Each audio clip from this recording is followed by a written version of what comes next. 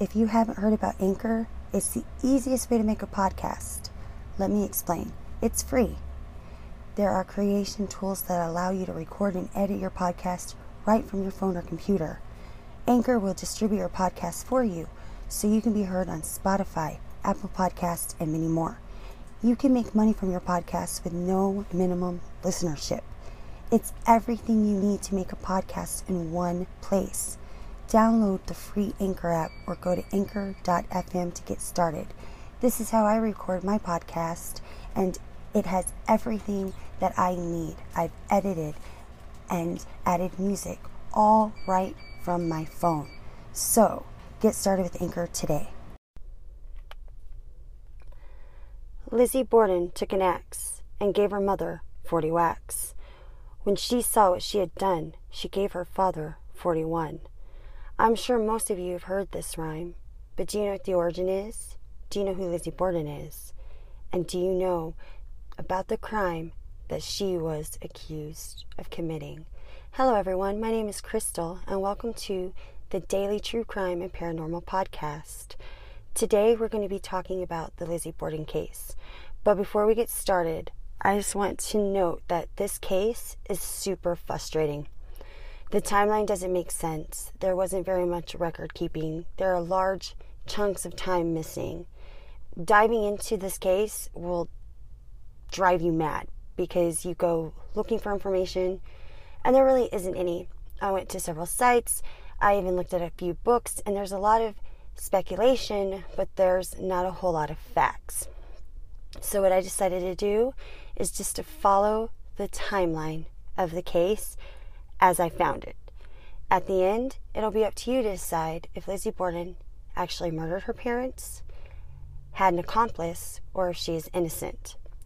Lizzie Borden was born in 1860. Her name was Elizabeth Andrew Borden. She was born to Andrew and Sarah Borden. She had an older sister, Emma, who was born in 1851. They lived in a town called Fall River in Massachusetts. It was an outpost to the Plymouth colony when it first started, and as it grew, it became a cotton textile. It was well known for the cotton textile industry. By the 19th century, it had over 100 mills in operation. Even with the demise of the local productions, this is the town's longest lasting legacy, aside from the Borden murders, of course. The Bordens were pretty well liked among the townspeople there. Lizzie was probably the least favorite, and we're going to get into why in a little bit.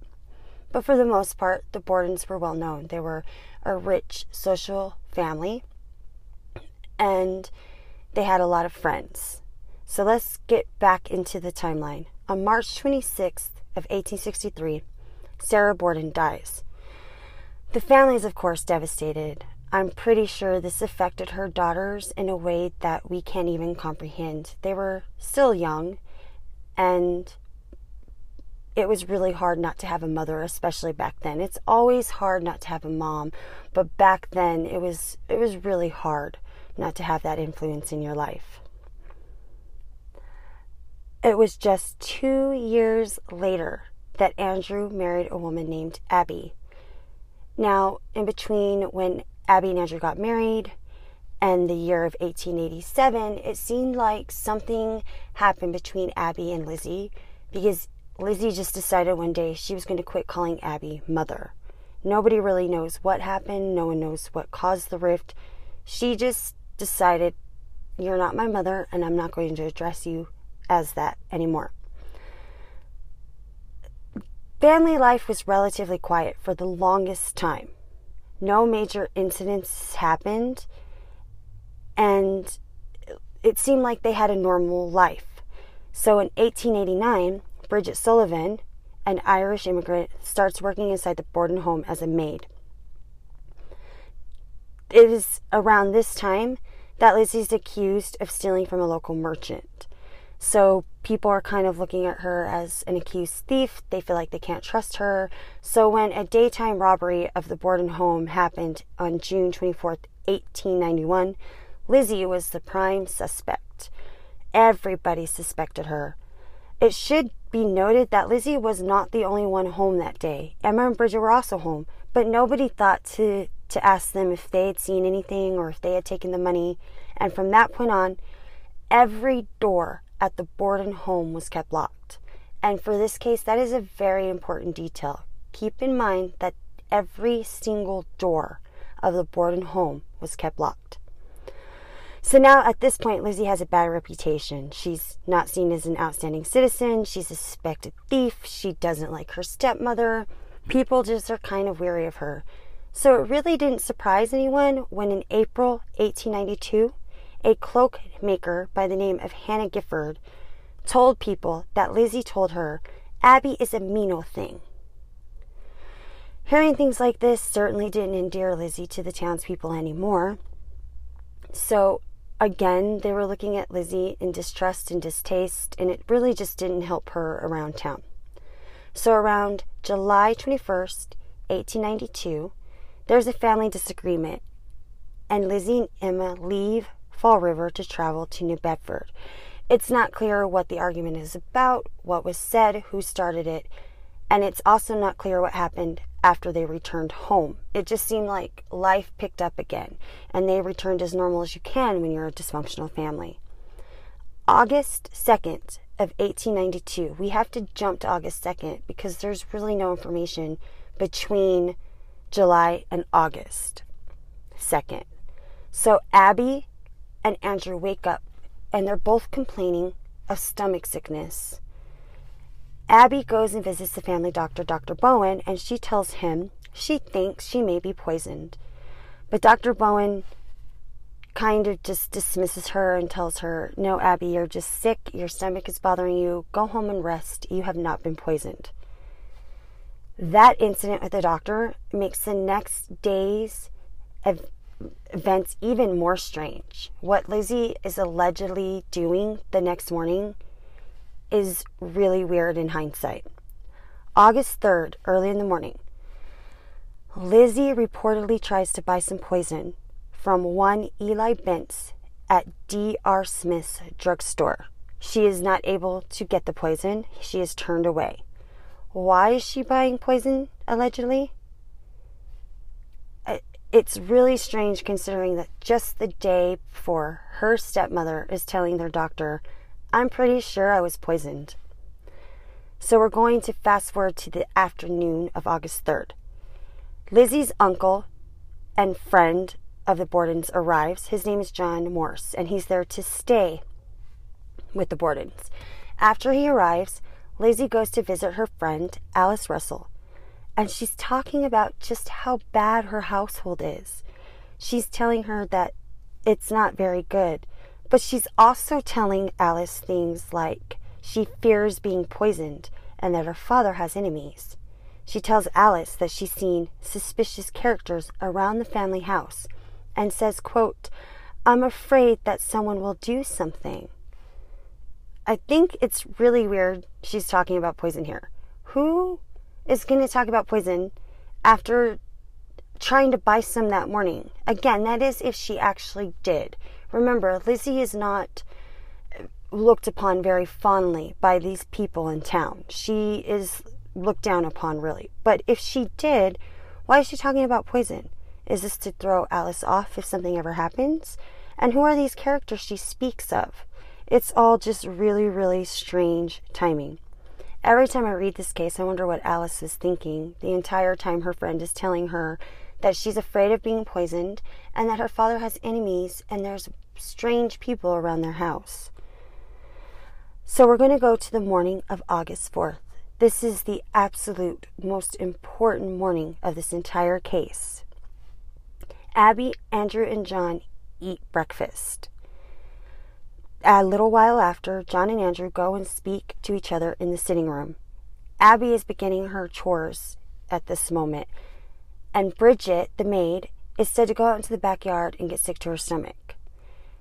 This little detail stuck out to me because we have chunks of time missing, but someone made note that Bridget is in the backyard getting sick to her stomach. Why was that important enough to note, but days and sometimes even a week are missing in the records?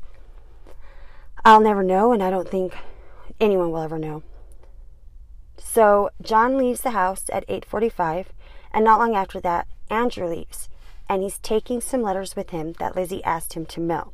So this is a seemingly, once again, normal day for this family. Bridget and Abby are doing chores. Lizzie's doing whatever Lizzie does. Andrew's leaving the house. John Morse has obviously got some business while he's in town. Around 9:30, Abby is upstairs cleaning, and Bridget is outside cleaning windows for the next hour. It is within that hour that Abby is brutally murdered with an axe while cleaning the guest room. She is given 19 blows to the back of her head.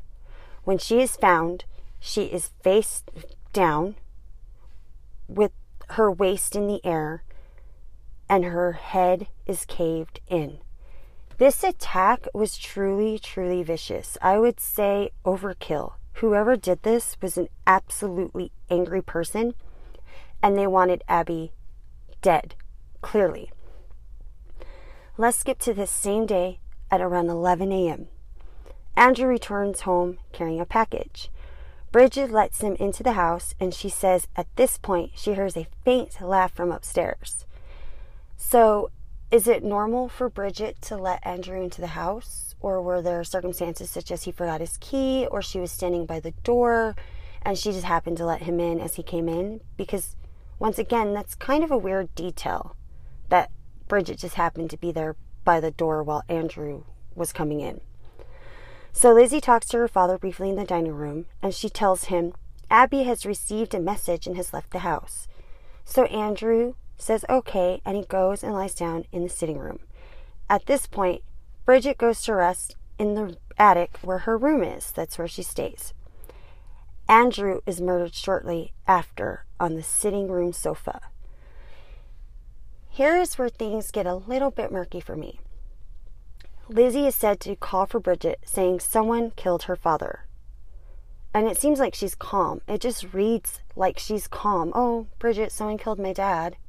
And that's the strangest thing to me. Lizzie then tells a neighbor of theirs, Adelaide Churchill, that she had been in the barn looking for irons for an upcoming fishing trip at the time of the murders. At 11:15, police are notified of the murders. It's very important to mention that Emma is not home during all this. She is out of town, and she is never considered a suspect any time during the investigation or the trial. But I just think it's really weird that Lizzie is able to murder her dad, hide the axe, change her clothes, call Bridget, and talk to the neighbor, all before the cops show up. Now, for all I know, the cops showed up 2 hours later, but if you know how clothing is in the 1800s, there are layers, so it probably took her a little bit to change clothes. So this is just really weird to me. Lizzie's the murderer, and she was able to do all this within a relatively short time span. It doesn't really hold water for me at this point. So during the rest of that day, there are dozens of policemen in and out of the Borden home. Doctors are called in, and they perform post-mortem, on the bodies on the dining room table. Can you imagine just in your house and your parents' brutally murdered bodies are just laying on your dining room table? I cannot fathom it. And while all that is going on, Lizzie is being interrogated by Deputy Marshal Fleet. Lizzie is said to be detached from the situation. The way she's talking is really detached. It's very calm. It's like she doesn't care until Fleet calls Abby her mother. And Lizzie reportedly says, she's not my stepmother. She's not my mother. She's my stepmother. And police are like, well, that's weird. You just go from having no emotion to having a huge burst of emotion. And so they're seeing red flags around her behavior. They're thinking to themselves, these events are horrific, and here you are totally calm until someone calls your stepmother your mother. So on August 6th, remember, this is just 2 days after the murder, a local newspaper criticizes the police because there is inaction on the Borden case. I don't know what this newspaper really wanted of them. Did they think they were just going to walk in the house and arrest everybody and say, okay, we caught the murderers? I don't understand what their thinking was. That same day, a funeral service is held for Abby and Andrew at the Borden home. I just wanted to do a quick note here. The investigation is really shoddy. As I mentioned a minute ago, there are hardly any records, and what there are is sparse. They're missing crucial details, and it seems like it was really rushed, and it was obvious from the beginning they had a suspect, and that suspect was most likely Lizzie. So let's go to August 7th. Emma walks into the kitchen, and she sees Lizzie burning a blue dress in the kitchen. This is in their fireplace in the kitchen. So that's so strange. And when she's questioned about it, Lizzie says there were paint stains on it. But, of course, the police are like, those are probably blood stains, and she's burning evidence. I just want to note, if my family members were murdered, I would do everything in the world I could not to bring suspicion to myself, especially if I murdered them. And burning a dress in the middle of your kitchen is pretty suspicious. So let's jump ahead to August 9th. An inquest is held on the murders. This inquest is not public. Nobody knows what was said. Nobody knows what was presented. It was a very private ordeal. The next thing that the public knew was that Lizzie was arrested on August 11th by Marshall Hillard. Then the next time that I was able to find information is August 12th. Lizzie enters a plea of not guilty, and she's moved to a town 8 miles north of Fall River. She sits in that jail from until August 22nd. During the 22nd and 23rd, a preliminary hearing is held. What is going on here? What happened to her? Was she allowed to speak to a lawyer? Did family visit her? Did the police interrogate her? That is a lot of missing time. We're talking from the 12th to the 22nd. And I couldn't find really any information on that. So back to the preliminary hearing. Judge Josiah Bladesdell finds that there is probable cause to try Lizzie for murder. So we're going from a week after the murders, Lizzie is arrested. And then there's a private inquest, Lizzie's arrested, and then there's a preliminary hearing. This is pretty fast, considering that there doesn't seem to be any evidence, other than Lizzie burning a dress and being home at the time, that she committed these murders. Now, I searched and searched and searched and searched and searched, and I didn't really find any information about what went on, other than Alice Russell, Lizzie's friend, and Bridget were both taken on the stand. And I found that this happened at the end of November 1892. Alice tells the jury all about Lizzie's fears of poisoning her father's enemies, and she mentions this happened before the night of the murders. The grand jury issues an indictment against Lizzie for murder 2 days later, pretty much based on she burned a dress, she was in the house, and her friend said she was talking weird the day before. June 5th, 1893. The trial for Lizzie Borden opens at the New Bedford Courthouse. This trial is a sensation. It's a national sensation. It pretty much turns into a circus, at least a circus for that time, and everybody is watching this. June 20th, 1893, the jury returns its verdict, and that verdict is that Lizzie Borden is not guilty. There really was no evidence beyond a shadow of a doubt that Lizzie committed these murders. So they couldn't get her there, and she had a great legal team. Remember, she's wealthy. She had a great legal team. She also had the support from organizations like the Women's Christian Temperance Union suffragists, which women couldn't be on trial or on juries, but they could let their voices be heard, and it seemed like they had some sway there. It's just baffling to me how quickly everything just fell into place and how quickly this town decided Lizzie was guilty. I mean, it's really unheard of back then that women were even accused of these kinds of crimes. No one could fathom a woman committing this kind of crime. So everybody had their opinion. Everybody was reading about it. It was just crazy. But I personally find it really hard to believe that Lizzie at least committed these murders by herself. I just don't believe that it was Lizzie and Lizzie alone. So my questions are, did Emma know more than she knew, than she let on? Did she pretend that she didn't know what was going on? I've often wondered, did she leave town and allowed Lizzie to commit the murders by herself? What about Bridget?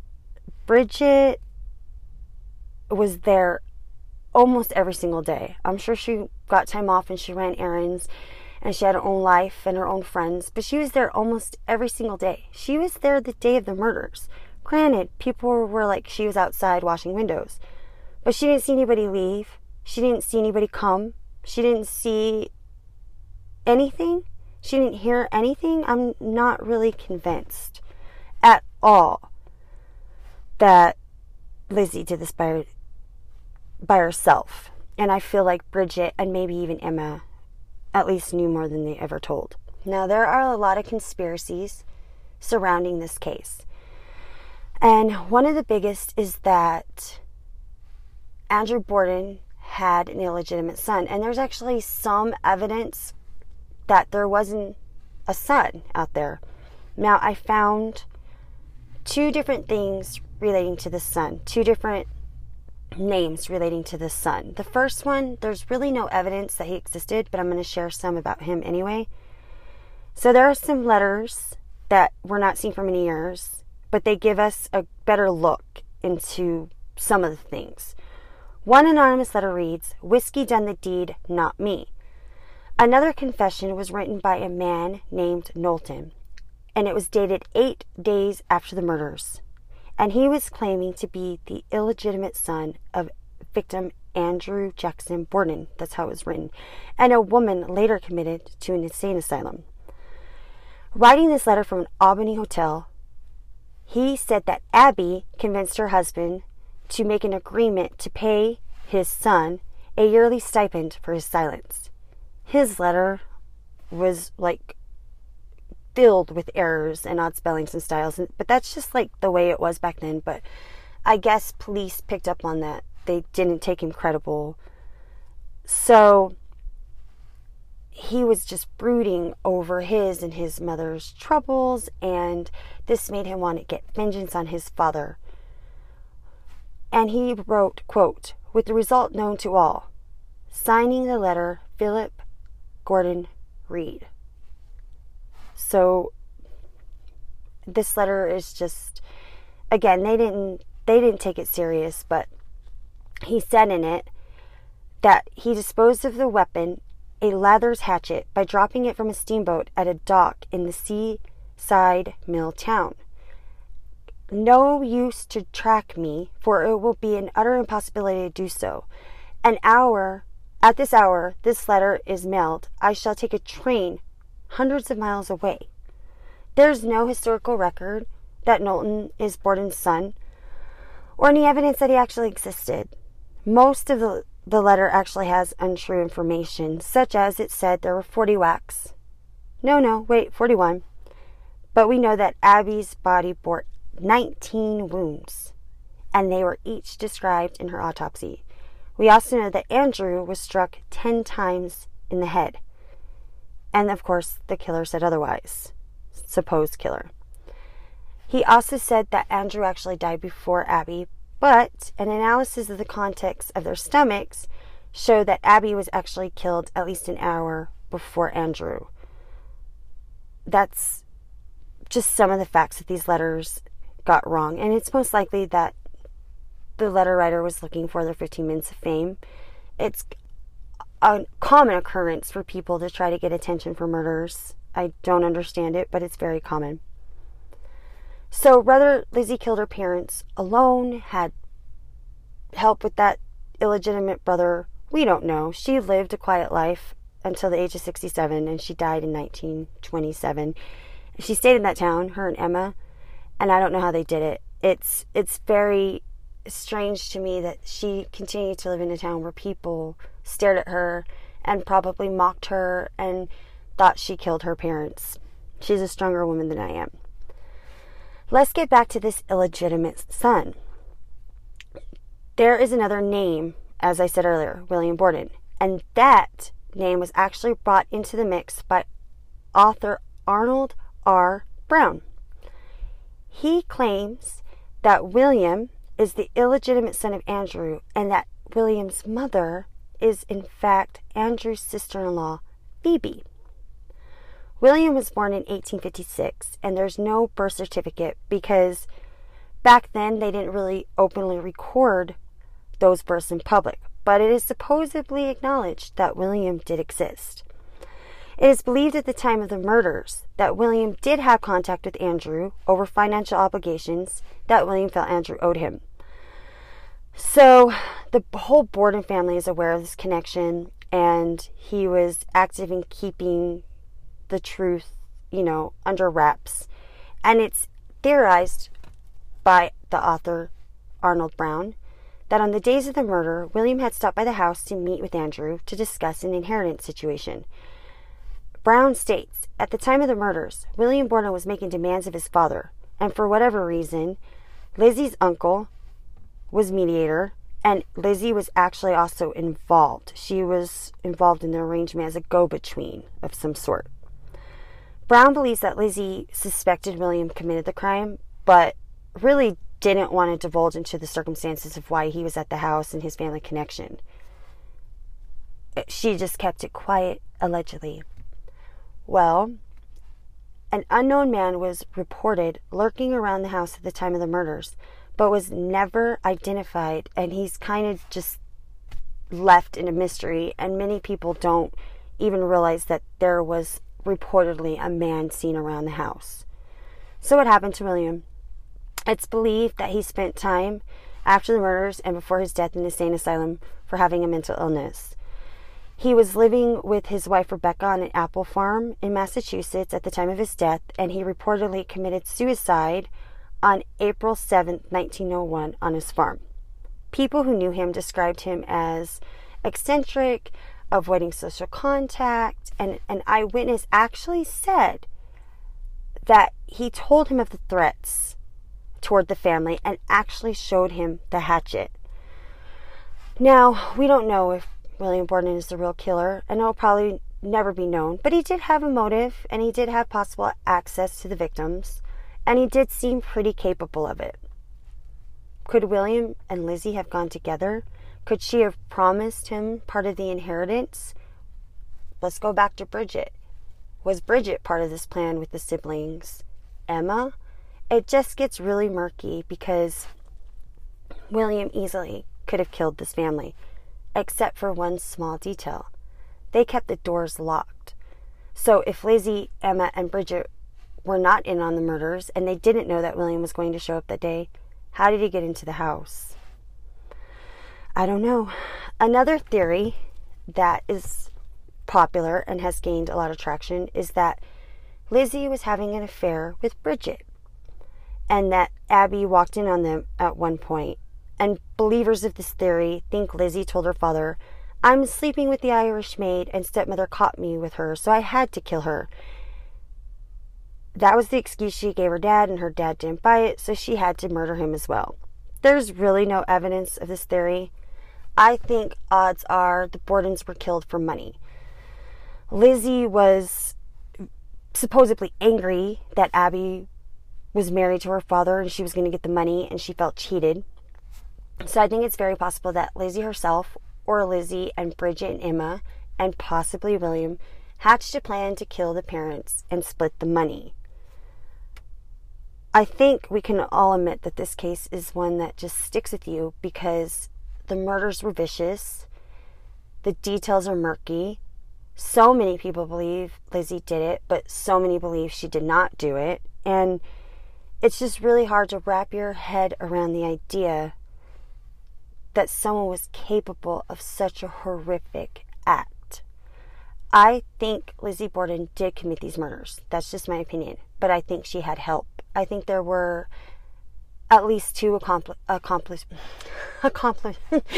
least two people who helped her, and that she lived her life as normal as she could. She got the inheritance. The estate went to Lizzie when her parents died, and her and Emma, after she was acquitted, and her and Emma moved into another house.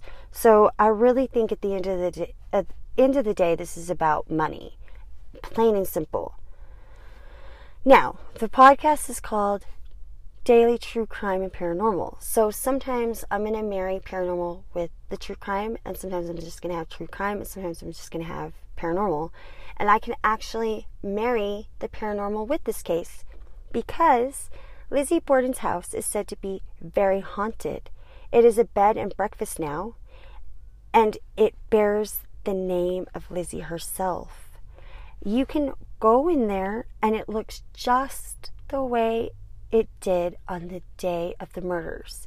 None of the furniture is original, but the owners have made it look very, very, very, very authentic. They even have pictures of Abby and Andrew dead in the rooms where they were killed. You can even have a breakfast exactly like Lizzie ate. Lizzie is said to be seen in this house. As a ghost, she appears to people. The alarm is said to go off by itself around 3 a.m. and people cannot explain why, and it happens often. There are bumps, footsteps, voices. People think that Lizzie is there trying to prove her innocence. Other people believe she's there because she murdered them and she's feeling guilty. And yet other people believe that it is actually Abby and Andrew who's haunting this, trying to let their story be heard. This house was even featured on Travel Channel's Ghost Adventurers, and they seemingly caught a lot of evidence. Maybe one day I'll get to visit it. But until then, and I can tell you what I find, you can look at stories and pictures online and see for yourself if you believe the stories and pictures are authentic. All I can say at the end of this is that this case is one that has always stuck with me. The murders were committed by someone who is angry and who wanted to inflict as much pain as they could. And this affected the entire town. As I said at the beginning of the episode, the Bordens were well known. They were wealthy. People loved them. And so the town still reels from these murders to this day. Everyone knows Lizzie's name. And I would say a majority of people that I've spoken to believe Lizzie committed these murders. What do you think? Did Lizzie commit these murders?